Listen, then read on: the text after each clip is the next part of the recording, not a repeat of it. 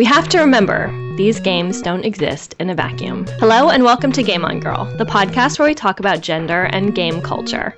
I'm your host, Regina McMenemy. And I'm your co-host, Rhonda Oglesby. Today we'll be discussing the first installment of Anita Sarkeesian's video series, Tropes vs. Women in Video Games, The Damsel in Distress Part 1. And we've invited Game On Girl writer Toria Spencer to join us. So stay tuned, and we're glad you're listening to Game On Girl.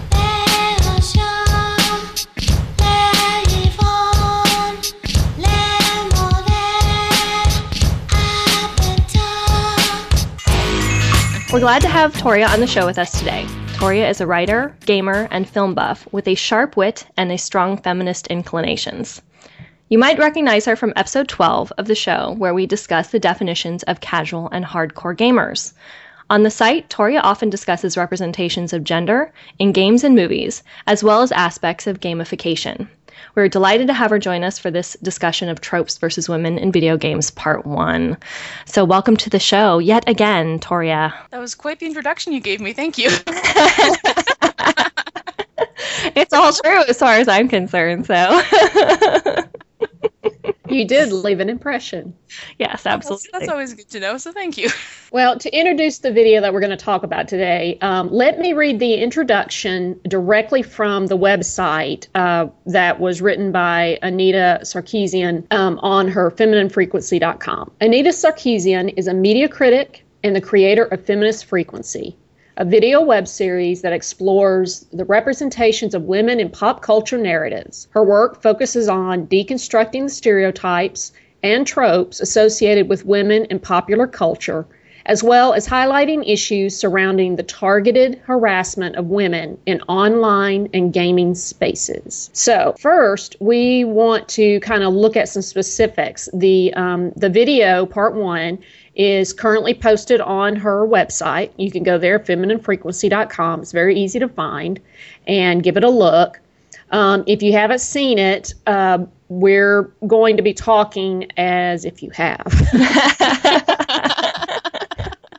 Yeah, so you might want to pause and go watch it now if you haven't already seen it. But a lot of people have viewed it. I checked today; it had 1.2 million hits already. So yeah, it's been out a little while, so we feel comfortable. Yeah, I don't feel like there's any spoilers that are going to be coming up in this, at least. I'm going to do kind of just divide the discussion in two today, and I'm going to kind of just be moderating the discussion for Regina and Toria to talk about. And of course, I poke the bear every now and then, but as we expect you to. Someone's got to do it. Yeah, exactly. And so first, I figured we would just hit some specific high points in the video and maybe talk about some of the analysis that was done as a whole.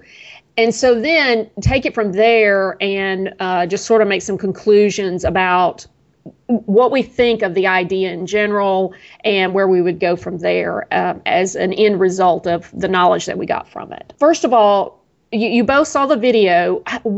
Define the damsel in distress trope. Let's just kind of put it out there so that we know what it is we're talking about. Well, if we're going to look at the damsel in distress is a pretty well-known story idea.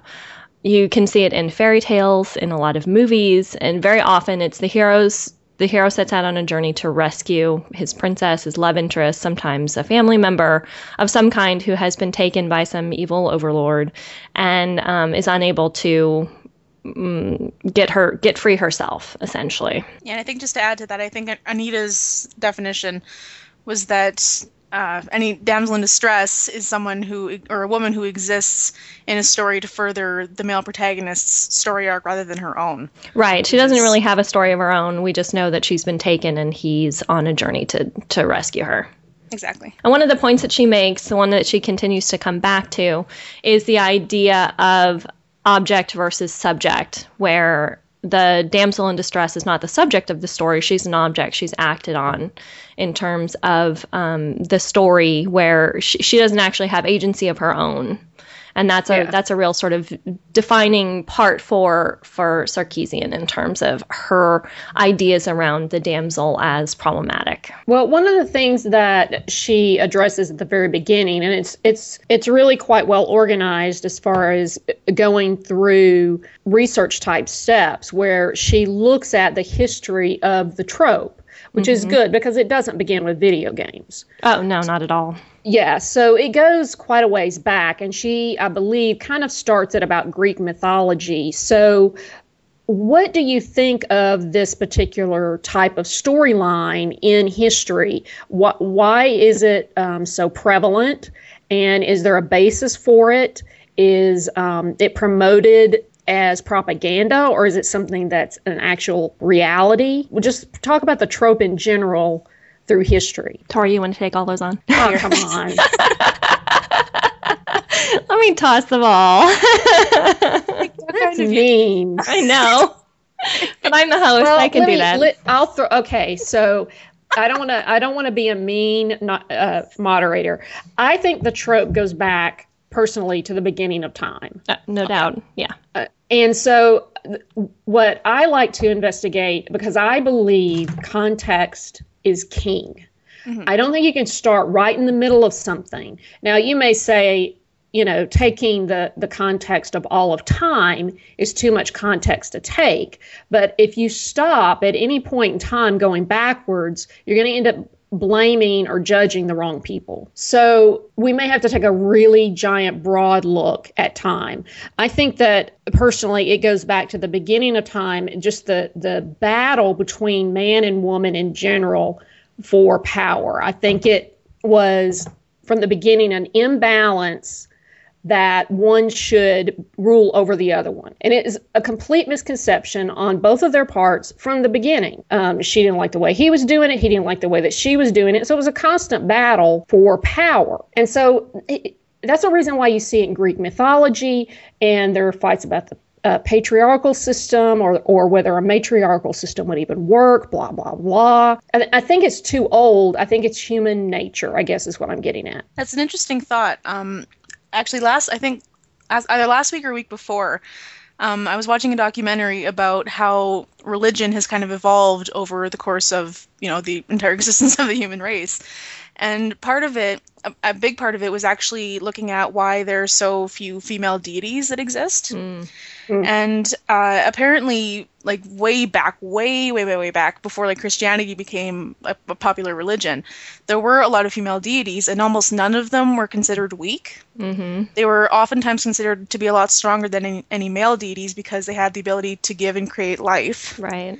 Which was a huge thing. And they were also looked at as being warriors and being able to stick up for themselves and protect both themselves and their offspring, whether it was, deity or humankind. So it was interesting to kind of watch how that slowly dwindled away. And and that's when Greek mythology kind of took over, where it said, okay, no, now we've got all these guys just kind of running around going nuts and just wreaking havoc and sleeping with anything that moves, and how that kind of puts a lot of the women of the godhood kind of in jeopardy.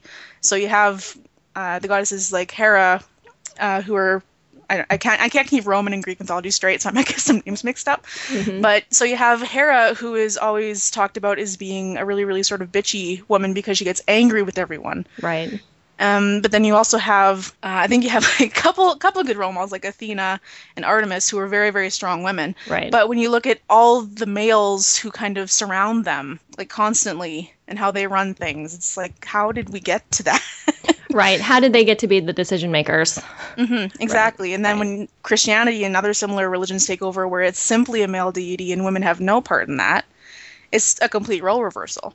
Right. And so it's interesting to think that at some point, people were okay with thinking that women were stronger than how people often see them now, which I think is pretty unfortunate. But yeah, there was definitely a shift in many religions away from female deities and from female goddesses, and a movement toward male, and really a movement toward singular. I mean, it went from part of what we're talking about in this too is going from polytheistic culture where you believed in multiple gods to a monotheistic culture where you believed in one. And that movement is part of what created this tension that Rhonda's mentioning, where if we're only going to have one God, then it ended up that one God had to have a single gender. Mm-hmm. And that was part of what moved us away from like this idea of, equality to a degree, because there was more equality amongst, I think, the Greek and Roman gods and goddesses than there were once we moved into like the era of Christianity in terms of, your female icons being different in terms of how they're presented, the Holy Mother, et cetera, et cetera. So you had a shift from that, each one of those goddesses or gods had their own abilities and their own strengths. And that's what they were looked at, the goddess of war, who I can't remember which one was the goddess of war. I want to say Artemis, but I could be wrong. Artemis was the goddess of the hunt. Right. And so that was part of it. There was another, would that be Athena then? I think it might be Athena, yeah. God, see, I don't know these all that well either. I have really a hard time with the names. So, see, Rhonda, how you made us run off here already? Yeah, I really screwed up because I introduced religion in a backdoor way. Yes. And so yes. This is what's going to happen. Okay, we're going to talk about more of the validity of the trope as a storyline, but because Toria started it, I have to defend Christianity because in the Hebrew and in the Greek, the name that they use for their Christian God is actually a male-female. It's a non-gendered name. Mm-hmm. And the creation of man and woman were the two sides of the deity. Mm-hmm. The bastardization or the misrepresentation of what God had intended with that creation. Here I am male, here I am female, to represent the complete God. Man ruined it. Yeah. I mean, he immediately started doing battle against it, and that's where the powers they started trying to fight over who's who. But that was definitely not if you study the scripture itself in the Hebrew, it is definitely not a male god or a patriarchal system. It talks to you about how really, really screwed up I should have elaborated what I meant is that that's kind of how religion evolves, and it's more about how people interpret it, and that does change over time. So it has become this sort of thing was like, oh well, God's always been a man, he's always been a he, so that's just how he is. But you're completely right. Yeah, there's the qualities of the God talked about actually in the Hebrew are so feminine that it's beautiful. It's quite beautiful. But let's talk about the trope as a valid storyline, because the conclusion I got from watching the video was that it was completely invalid as a storyline. And we watched a video today that Regina sent us that kind of wanted to contradict that idea. What do you think about the damsel in distress as a storyline? Well, it's one of those, one of the notes that I'm thinking about, and one of the things that kind of came to mind as I was rewatching the video in preparation for today, I was thinking about how it was sort of a natural place for video games to start with the damsel in distress. For a couple of reasons. One, because as we've already mentioned, it is a well-established way of telling a story.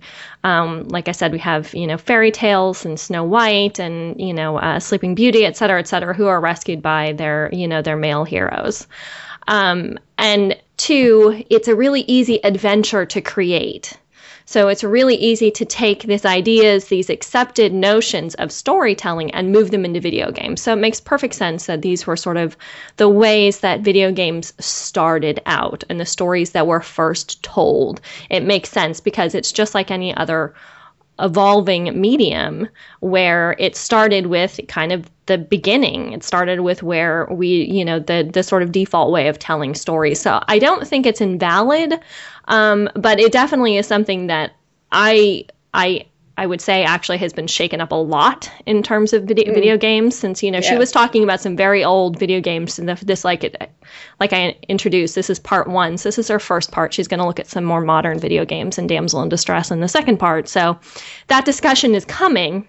So that was one thing, is that it makes sense that it starts there. I don't think it makes it invalid of a storytelling idea, as much as I would like to see more sort of characterization sometimes of female characters in games. The roles in that narrative are just very recognizable to everybody. Yes, that basic idea. Yeah. What do you agree with that? What do you think, Toria? Do you think it's a valid storytelling mechanism? I think it's valid because there's never going to be any lack of women who are kind of in dire straits and who need someone to come after them and save them. That's like, I'm not saying that women are always going to be helpless. I'm just saying that there's never going to be a time when no woman needs help from nobody. Right. So there's always for that. Yeah, there's always going to be a point where some woman somewhere is just going, you know what, I really need some help. Someone come help me. But that's not to say that men can have the same issue. Right. So it's, as much as I dislike it as a trope, it isn't invalid because it could mimic real life. And I was researching something during my lunch break today when I was panicking about not having enough material to discuss this stuff. I kind of stumbled upon this article on Wikipedia, which may not be entirely accurate, but the idea of it was pretty neat. Was there was a group in, I think, 1399 that of knights that came together because they were sick and tired of hearing about women who were being oppressed and beaten by either their husbands or the lords they worked for, or just, I don't know, passing drunkards who were going through their towns or whatever. So they decided that they wanted to help these women out so that they wouldn't have to keep hearing about how they were being so put down. But I was going, if that's a real example of how this trope kind of evolved, like it got to a point where there's this group who was just like, we got to fix this. Right. And that was 700 years ago. Yeah. So it's definitely a valid storyline. I just wish it didn't have to be used as often as it is, because I think it's a little bit outdated. Right. Well, and that was one of the points that I agreed with during the video. She said it's a lazy means of storytelling, and I would wholeheartedly agree with that. As a go-to sort of storyline, stealing the princess and putting her in a tower is, you know, it's cliched. It's been done. Well, I pulled out one of a couple of statements that Anita made in the video, and just wanted to get y'all's responses to it. Ooh, my South came out. It didn't like that, actually. Y'all. She said, Mario didn't invent the motif, but it set the standard for video games as the go-to motif. A way to tap into adolescent male power fantasies. Well, yeah, rescuing the princess is a pretty powerful thing, but I don't necessarily think that they are adolescent male power fantasies, I guess. That would be what I would seems a very, very specific way to put it. I think that's kind of how she views it personally. Exactly. Although I kind of agree with it on a certain level.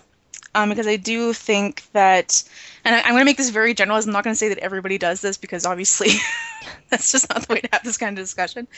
But there are a lot of people, guys included out there, who want to be in control, especially when they're playing a game, right? You want to be like, you're controlling how the game is going. Right. So you're kind of in that seat of, I get to decide what happens here. And I think part of this trope is that if you're in control of this game, you get the reward, which is this princess or this woman who you've rescued or whatever. So it's almost like they kind of expect that. They almost want to have that reward of her love or her affection or whatever it is that he'll get out of it. So and I think that translates to real life in a lot of ways. I'm going to keep referring to articles that I've read in the past week because it all seems somehow relevant here. That works. But I was reading an article, I think yesterday, that was talking about the sense of entitlement that has kind of become just so, like, it's oversaturating our culture. And one of the commenters was talking about sex specifically, and he was going on about how his girlfriend never appreciates when he holds doors open for her, when he cooks for her, and how he always does this and does that, and how he never gets anything back from it, just because, like, and he was, like, exactly, he was talking about sex specifically, right? So wait. So he thought because he opened doors for her, he deserved sex? Exactly. Wow. Oh, my God. Yeah, so you can imagine the backlash that he got from I can imagine, yeah. that. So I was kind of thinking about that when I was watching the video last night, and I was going, that's kind of the same as saying, if I rescued you, I deserve to have you. Right. And that's you become as an object, you become acted upon, and I can act upon you because I have rescued you and I opened the door for you, so I act on you. Don't think it works that way, but thanks. No, but that's kind of how I see a lot of these video, like, not all of them, but a lot of these video games where you don't get a lot of character development for the princess or for whoever's being rescued. It's like, you know all about what the protagonist wants, and you know that he wants her, right? And that's all you get. Well, and we don't even necessarily know in the older games, the early Mario games that she was talking about, the early Zelda games, we don't even know, like, the backstory between Mario and Princess Peach or Zelda and Link. We don't even really have a depth of their relationship. We just know that, he needs to save her. And that's also, I think it doesn't do justice to what the medium and what the storytelling that could happen in games when it kind of falls back on that idea. Well, at the same time, we've got to recognize the limits within the games that we're working, because I doubt in the beginning that story was a huge part. Oh yeah, it was mechanics and gameplay. Yeah. And so to make any type of conclusions, which to me goes back to what I think about this statement, you never want to make assumptions about someone's motives or what they were thinking, because you can never ever know that. And I think to make judgments about games that old, you've got to realize how new gaming is and how very little they were actually able to do back then. Right. I mean, they could have just made them like, apples and bananas and it wouldn't have made any difference whatsoever. They just used something recognizable and identifiable. But I don't think that outside of that, there were any real statements. I don't know in terms of that's a pretty extreme difference. I mean, taking taking human representations and trying to make them fruit instead, would really be a very different thing. And are we really going to worry about the banana rescuing the strawberry? No. Well, I mean, we worried about Pac-Man eating dots. I was more worried about Pac-Man getting eaten by the ghosts and getting the cherries. Yeah. I mean, there have been all kinds of fantasized characters and stylized characters. Right. All I'm saying is, I don't think it can be analyzed that deeply. Well, I would agree and disagree at the same time. I think what ends up happening is when there is less material, then that material becomes more important in terms of how the story is told. So when you only have a quick glimpse of how a character is being portrayed, then those glimpses are more important than a longer, than a movie would have been or a TV show might have been in the same kind of setup. One of the examples that I really actually appreciated was it was one of the fighter games where the first scene, the opening scene, is the girlfriend getting punched in the stomach and then thrown over the shoulder. God. Oh, was that Double Dragon? Or I think that was Double Dragon. Yes, it was Double Dragon. And that was an excellent example of how much was said in, with not a lot of storytelling. And because they continued to use the same setup over and over and over again, meant that, made it even just that much, made it have that much more impact. And so I think in those terms, we can look at the glimpses of story we have in these older games as being significant, but I don't think they need to be quite so, I don't know if it was, I don't want to say blown out of proportion, but I feel like everything was taken and made bigger. I think that's part of what you're saying, Rhonda. Everything was made bigger than it needed to be. My other point about the especially like the scene that you were talking about, and it was so horrible to watch. And then all the other examples used. The thing that was not pointed out is that the female character is being objectified by the villain. Yes, absolutely. The female character is not being objectified by the hero. The Excellent. one who punches her in the stomach and throws her over the shoulder Is is the an bad guy. example Yes. of the bad guy. Yes, excellent, Rhonda. You're And- so awesome. I love you. Thanks. It drives the good guy, and it should. Right. And I mean, tell me your feelings, okay, from this story, okay? I was having surgery several years ago, and this was early in my marriage, and it was a very traumatic event. It was the first kind of life crisis thing that we were having. So we were all in the check-in room. I was laying in the bed, and my husband came over and sat on the edge of the bed with his back to me. And I'm sitting there, I'm very nervous. And I'm like, what the hell? I was like, why is his back to me? I need him to be looking at me and holding my hand and making me feel better. And everybody else was in the room, and doctors were coming in, and people sticking me with shots and crap I hated. And so I just grabbed his arm, and I was like, what's going on? He goes, I don't know. I don't know. He said, I don't know what to do. So I am sitting between you and whatever comes in the door. Oh. That's the sweetest thing ever. My God. I mean, do you see how that makes you feel? Yeah. He knew, he knows. I mean, you guys, Regina, you've met me. I don't need rescuing. No, not at all. I also don't need any of my doors open. Mm-hmm. I don't need any of that. But what I tell other people when they see it is like, I get it because I deserve it. I get it because I'm precious, and I shouldn't have to touch that nasty doorknob. It's not objectifying me. And in the same way in that room, he was not objectifying me either. He was playing his role, and I was playing mine. I was stronger in many ways than he was, but he did the only thing he knew how to do. And see, that emotion, that's what they're tapping into. Right. And that's the reaction that Toria and I both had, that gut emotion where you're like, you're because in that situation, especially in a hospital, especially with upcoming surgery, you're in a situation where so much is out of your control. Oh, yeah. That there's very little you can do. There's very little your partner can do for you. And what he did was symbolic. Now, had he not explained it to you, that was the difference. Is before he explained it to you, you were like, what the hell is going on? Right. Yeah. And had he never explained it to you, probably would have carried, some sort of resentment against it, not understanding his thought behind it. And I guess that's part of the problem with the examples that Sarkeesian looked at in this first part, because they are the older stories, there isn't explanation, there isn't exposition in terms of storytelling. That's just sort of left out because, as you said, that wasn't part of what was driving the genre at the time, especially since it was so new and such a beginning.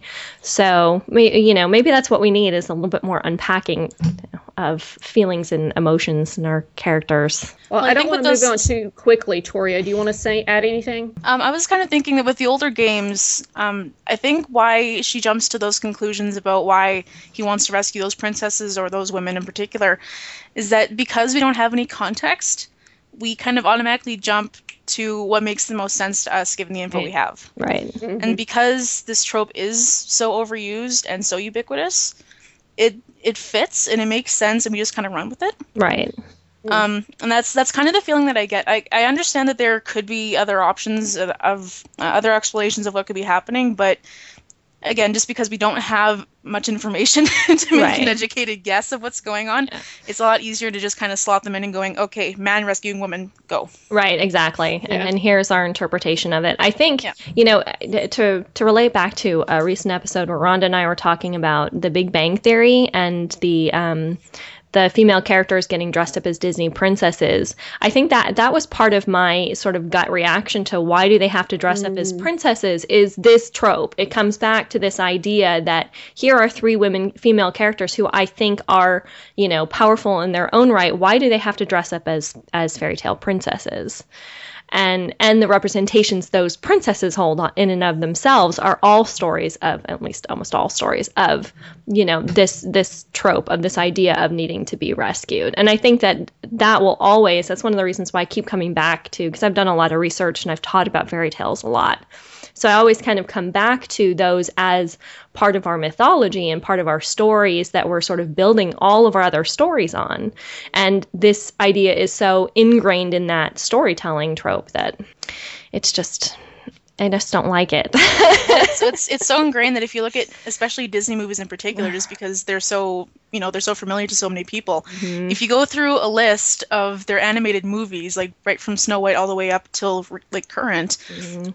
at least 75% of them have a damsel in distress trope in play. Yeah. Yeah. It was so depressing to look at that list and I was going, oh God. Yeah. Yeah. And again, and it kind of depends on how you want to look at it in terms of the severity of the situation that she needs to be rescued from. Right. It's like you could go from looking at Sleeping Beauty and how she literally cannot save herself. Right. And if you really wanted to be picky, you could go all the way up to Beauty and the Beast and going, okay, well, Chip has to rescue Belle out of the cellar. but most of them are just so obvious. It's like there's this woman who's cursed and she's asleep, or there's this girl who's tied to a chair and she can't get out, so she's rescued by a cat. It's like, and it gets so ridiculous when you start looking at it and like, do we not have any other stories that we could use? Right. Are there any other ways we can address this and make it engaging without having it be that? Yeah. Yeah, or tell it more like a hospital story. Exactly. Yeah, that's so true. It has the emotion that you just brought forth in it, where we feel it in a way that you don't feel it when it's the princess who's trapped in the tower by the evil overlord. Well, that segue actually very well into the next thing I wanted to bring up. I just wanted to ask about some different points that she made and find out whether you agree or disagree. Is damsel, the word damsel, a reference to damsel, a synonym for weak? I have so many troubles with this with this one question.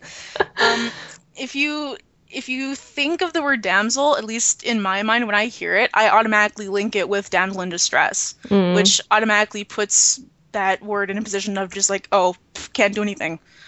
Like, must be rescued, needs a guy, needs someone to come save her, which sucks because it's, as a word, is fairly innocent. But if you look at the dictionary definition of it, it just means a young woman who is unmarried. Right.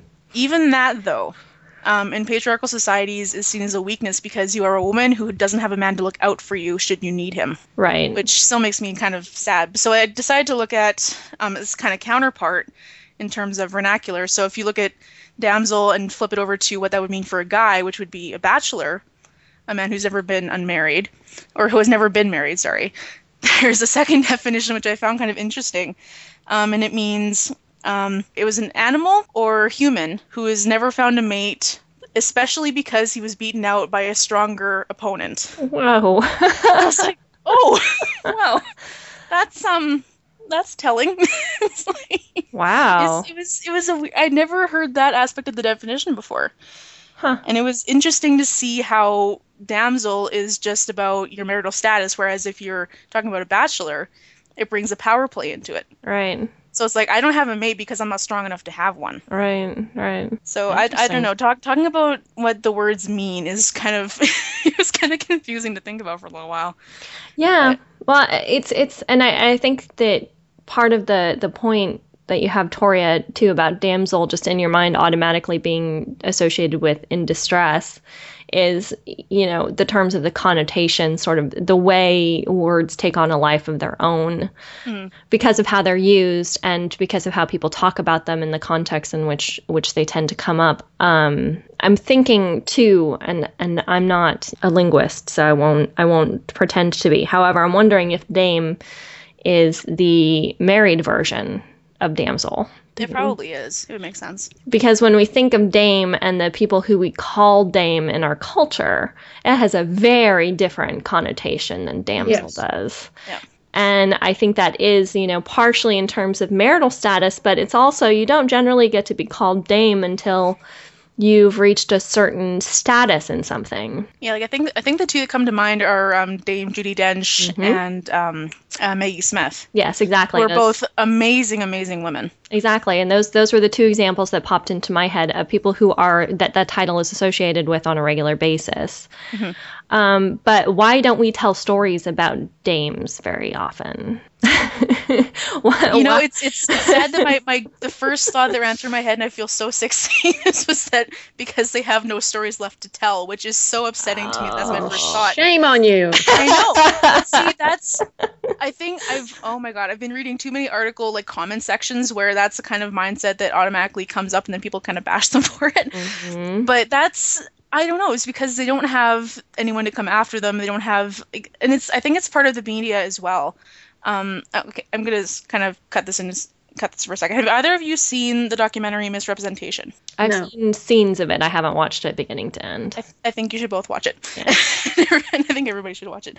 But part of what they talk about in one aspect or one segment of it is how age plays into media representation of women specifically. Yeah. And there was, I'm trying to remember the statistic. I think it was women who are 30 and younger make up 74% of the women that we see on TV, and women who are, I think, 50 and older make up 11%, even though they make up half the population of the United States. Yeah. So I think that's rather telling, and since maybe because we don't see the stories of these accomplished, esteemed women being told, maybe we're taught subconsciously that they just don't have stories. Or that they don't have stories, or they have stories that aren't worth telling. Yeah.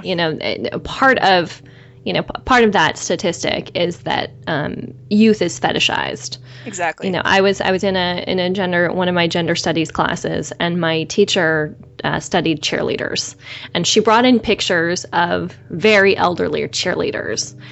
And they were some of the most disturbing things I had ever seen, because you're so used to seeing, bright young, girls as cheerleaders, not older women as cheerleaders. And it was just such a shock to think, I hadn't done the critical work myself looking at these images to recognize that this fetishism had sort of been created around, cheerleaders are young, cute, beautiful women, as opposed to, why does that have to be the case? It doesn't have to be the case, but it is how we sort of fetishize youth. And that's one of the reasons why I think we see so many more young women on TV and in movies and et cetera, because we want to tell those stories, and we want the stories of, and we're kind of talking around this, and let's just sort of bring it out.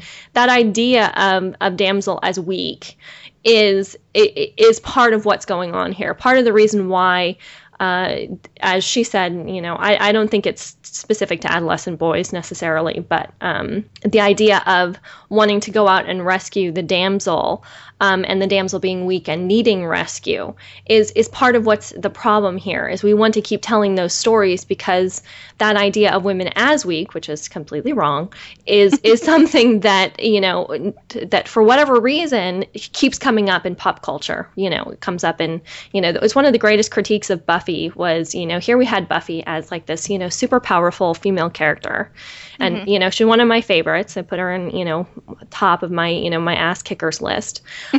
She's my female ass kicker. She's one of my favorites. But in the early days of the series, in the early seasons, she always had Willow to rescue, right? Until Willow became empowered with magic. Once Willow became empowered with magic, what happens? They bring in Dawn, and then Dawn always needs to be rescued. So we end up having this continuation of the damsel's story, even with a powerful female character at the helm. And so that's where these things get problematic, and where we end up, with real sort of difficult questions to ask. Why do we always seem to have a damsel to be rescued? I think something that I would have liked to see in relatively modern media was have either of you seen 300? No. No? Okay. Yes. I love 300. But you know what it's about, Regina? Yes, I do. Yes, okay. Spartan culture, that movie entirely excludes the women of Spartan culture, which is really unfortunate because they are some of the most kick-ass women who have ever walked the earth. I'm just going to throw that out there. If you look at the study of women in Sparta, they were some of the most empowered women, I think, even in terms of our terms of empowerment. Because back in the day, they were allowed to own their own land. They were allowed to get divorced, and they weren't turned into a pariah over it, which is still rare today with some people. They were expected to be as fit as the men were, so they took all the same physical training that the men did. They were expected to be as strong as warriors were. And the only way that they were recognized in death, like, okay, if men in Sparta died in battle, that was the only way they had their names actually carved on their tombstones when they died. For women, that was equated with dying in childbirth. They saw that as being equal to dying for your country. And I think seeing those women who are just expected to be as strong as a man would be so awesome, because we never ever see that. Yeah. And it's depressing that was so long ago, and that still isn't prevalent today. And it's edited out of stories of that time that are told from that time. Yeah. Exactly. Yeah. Well, I don't think we answered your question, Rhonda. No. You did, and you actually segued into the other bear I want to poke with a really sharp stick, because you're all talking about it, and I tend to disagree with Toria about 300. So this is just really great talk, because the head of the Spartan army made a point in the movie of telling the messengers, the messengers like, you let your women talk, and he's like, women are equal here. Yeah. And that's the queen. Mm-hmm. And in the end, she won the political battle, which was the smart battle, the brains battle. She won that. Now, the movie was about the war. Mm-hmm. And there was a war at the front, and there was a war at home. But I don't have a problem with the creative direction that they decided to do most of the movie out of the war. I mean, it was based on a comic book anyway. So yeah, that's not what I had a problem with. I was more meaning that I wish we could see more of that in the media in general. Yeah. Because I remember that line specifically because I was just like, yes, this is good. I like this. This is awesome. Then I was a little disappointed. She wasn't surprised to hear it either.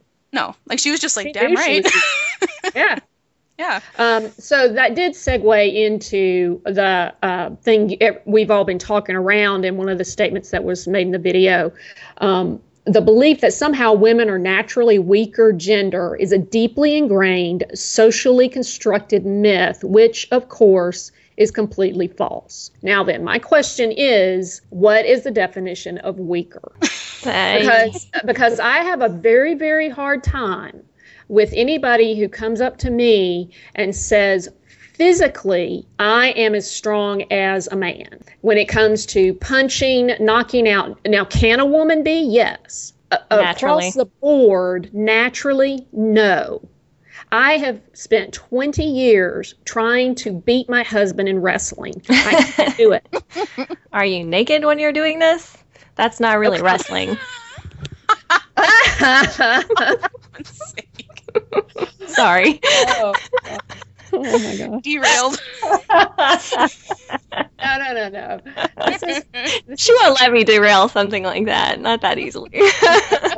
No. This is real wrestling. I'm more awake in the morning than he is. And so I see that as a weak point. And so I try to get him pinned at that point and tickle his feet and stuff like that.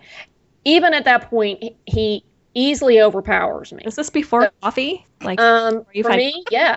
Wow, you're mean. Yeah.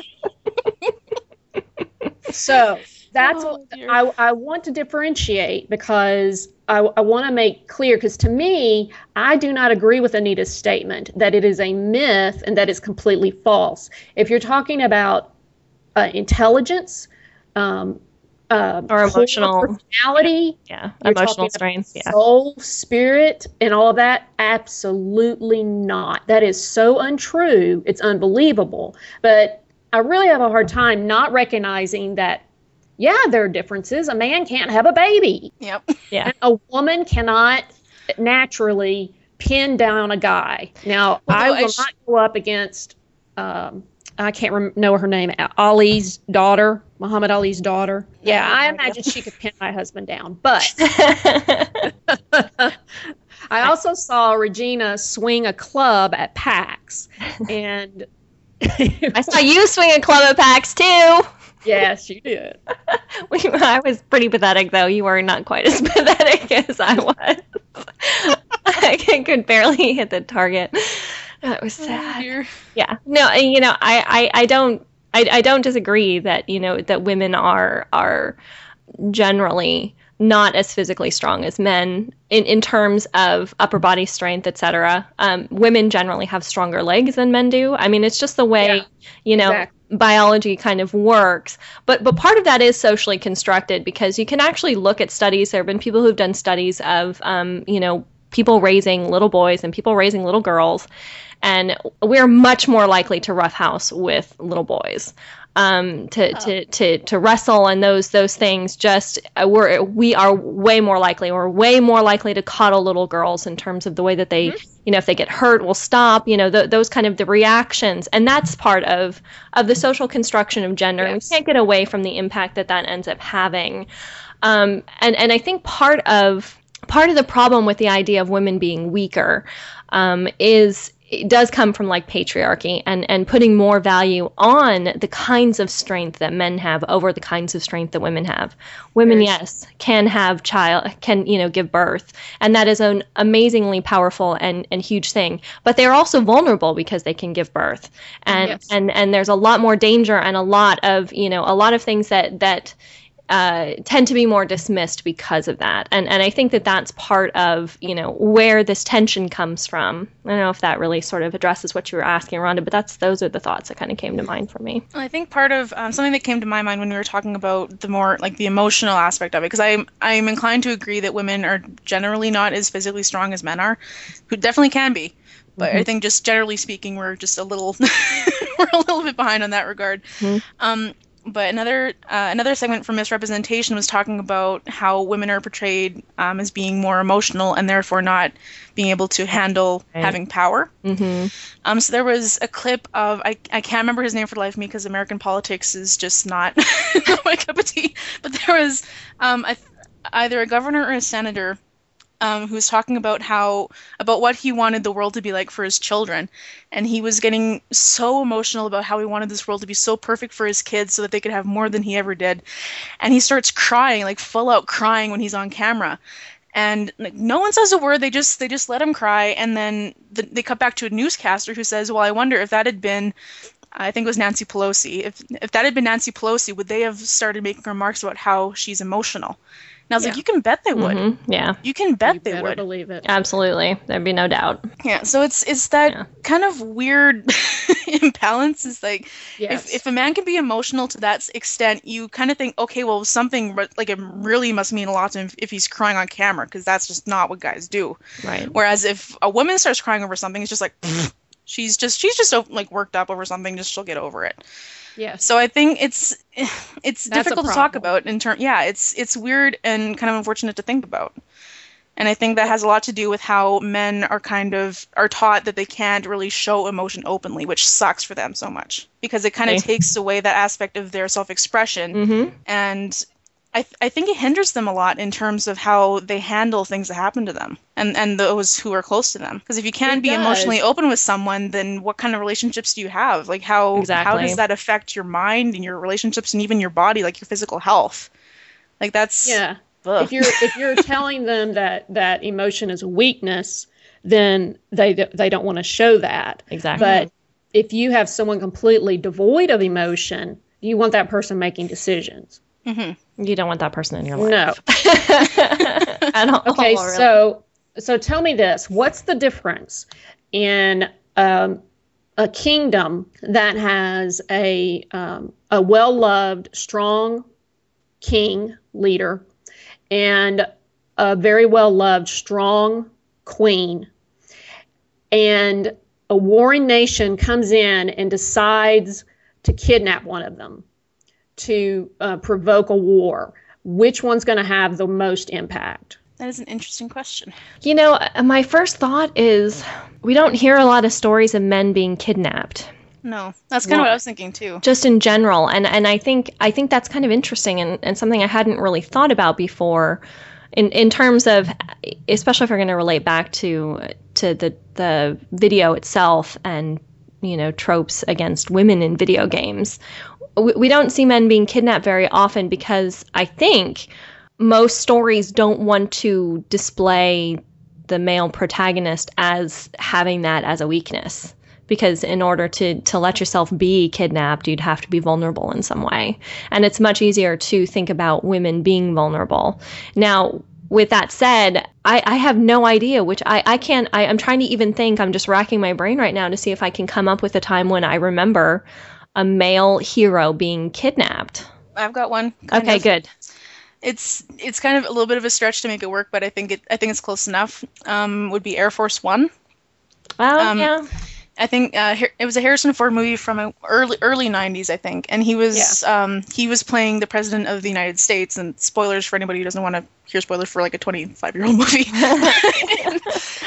He's flying somewhere. I think he was leaving Russia after basically saying, you know what, this guy, whatever war criminal, was just jailed. He's like, you know what, we're not going to take any more of this stuff. If terrorists are going to threaten us, we're going to act on it. We're not going to take any guff from them, and yada yada. So these terrorists hijack his plane, and everybody thinks that he's managed to escape somehow, but they find out that he's still on the plane, and he's trying to figure out, okay, well, how do I deal with this? And they keep cutting back to Washington, where the vice president is a woman, and the terrorists are negotiating with her, and the power struggle that goes on there. And it was interesting to see how that was handled, because you can still see all the men in Washington behind her back trying to kind of, get around her and solve the problem themselves, because she apparently can't handle it. So I'm kind of thinking that it would almost be a bigger deal if the king were kidnapped, because I wonder if people would be doubting the queen's ability to lead the charge and get him back. Yeah. Whereas if a woman is kidnapped, it's like, okay, well, guys, just go get her. Right.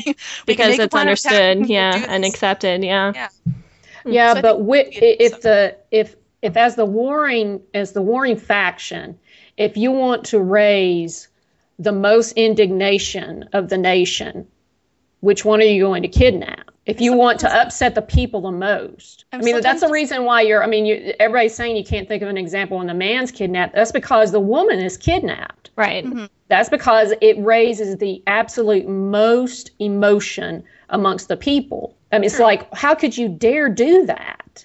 Yeah. It's just an interesting thought. Yeah. Okay, so let's, gosh, we're having so much fun. Okay, so I'm going to go ahead and move on, and we're just going to talk about the analysis in general and the perspective of the video in this series. It's the beginning of a series.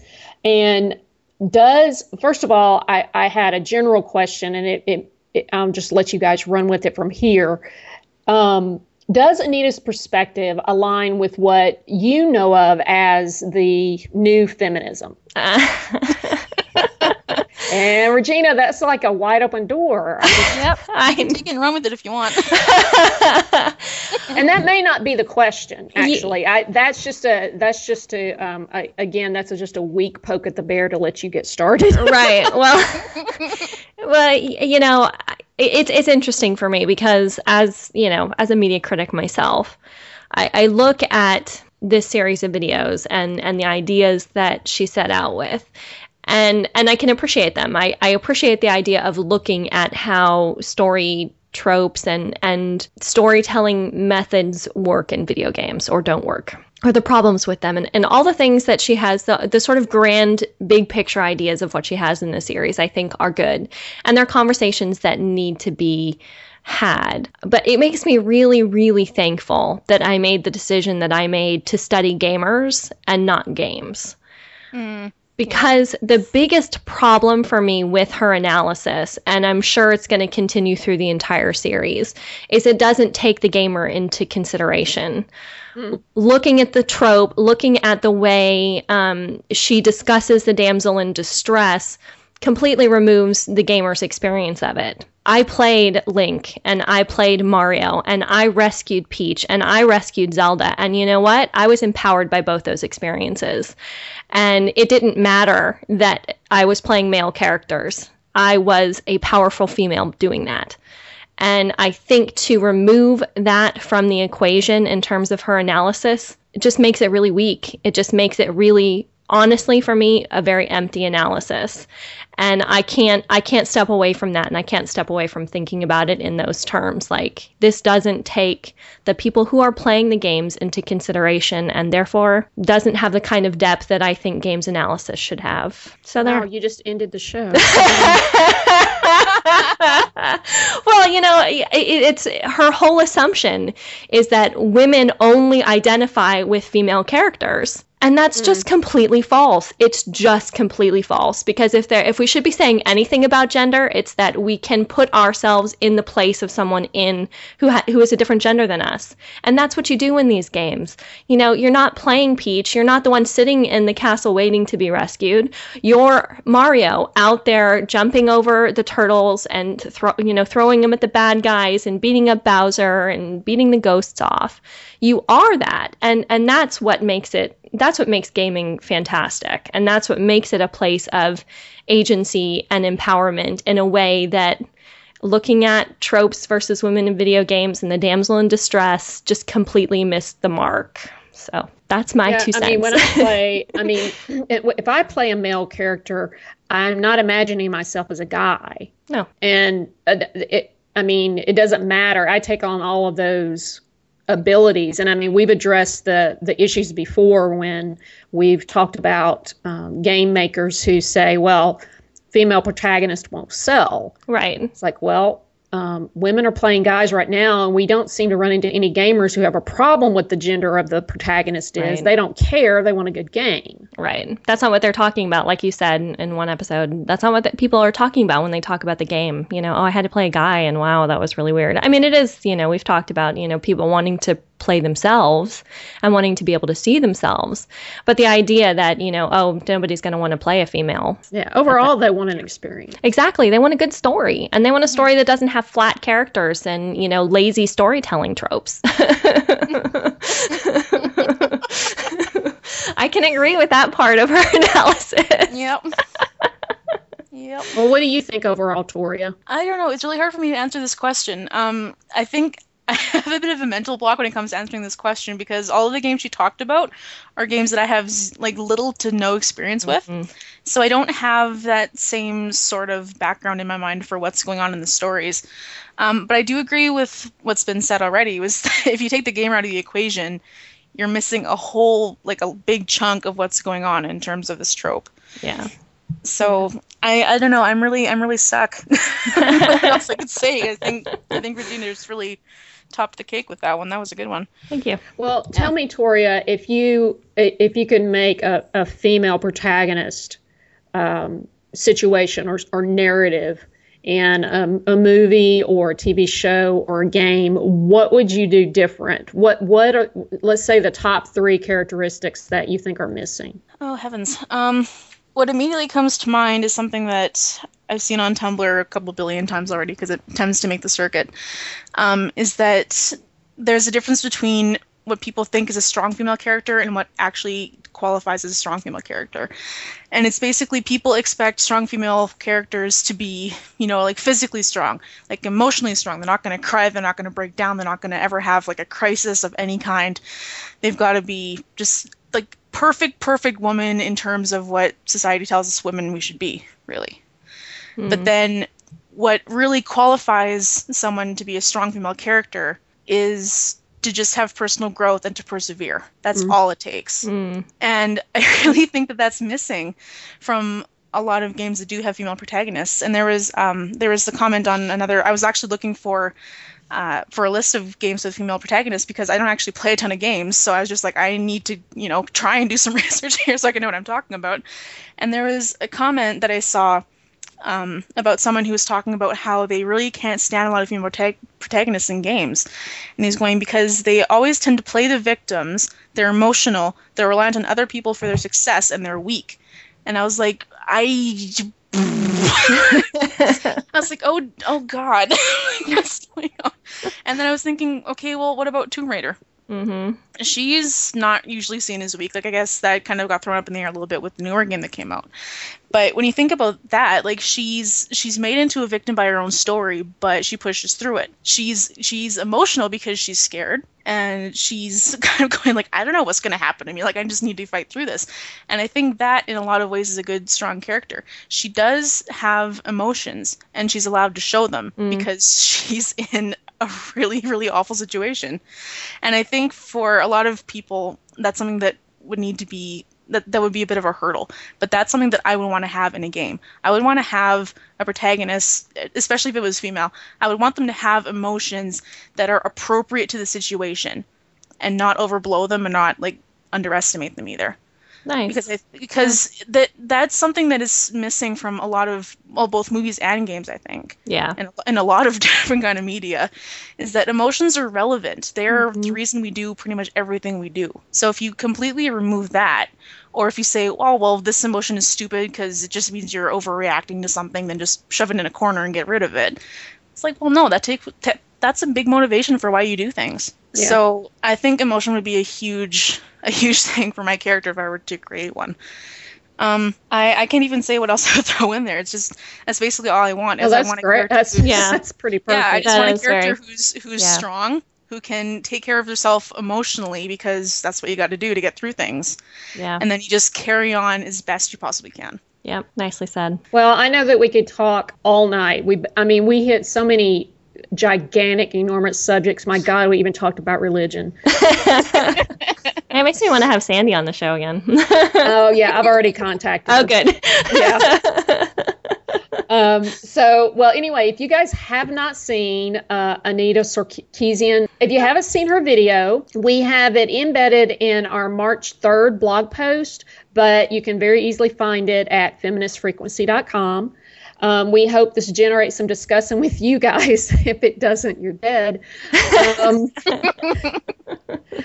And be sure we're on pretty much all the social media sites. Just go to GameOnGirl.com and you can find a place to voice your opinion. We'd love to hear about it. Yes. I only want to make one more special note. If you're not following us on Twitter, be sure and check it out. We are sticking out tweets every now and then to do some giveaways for swag.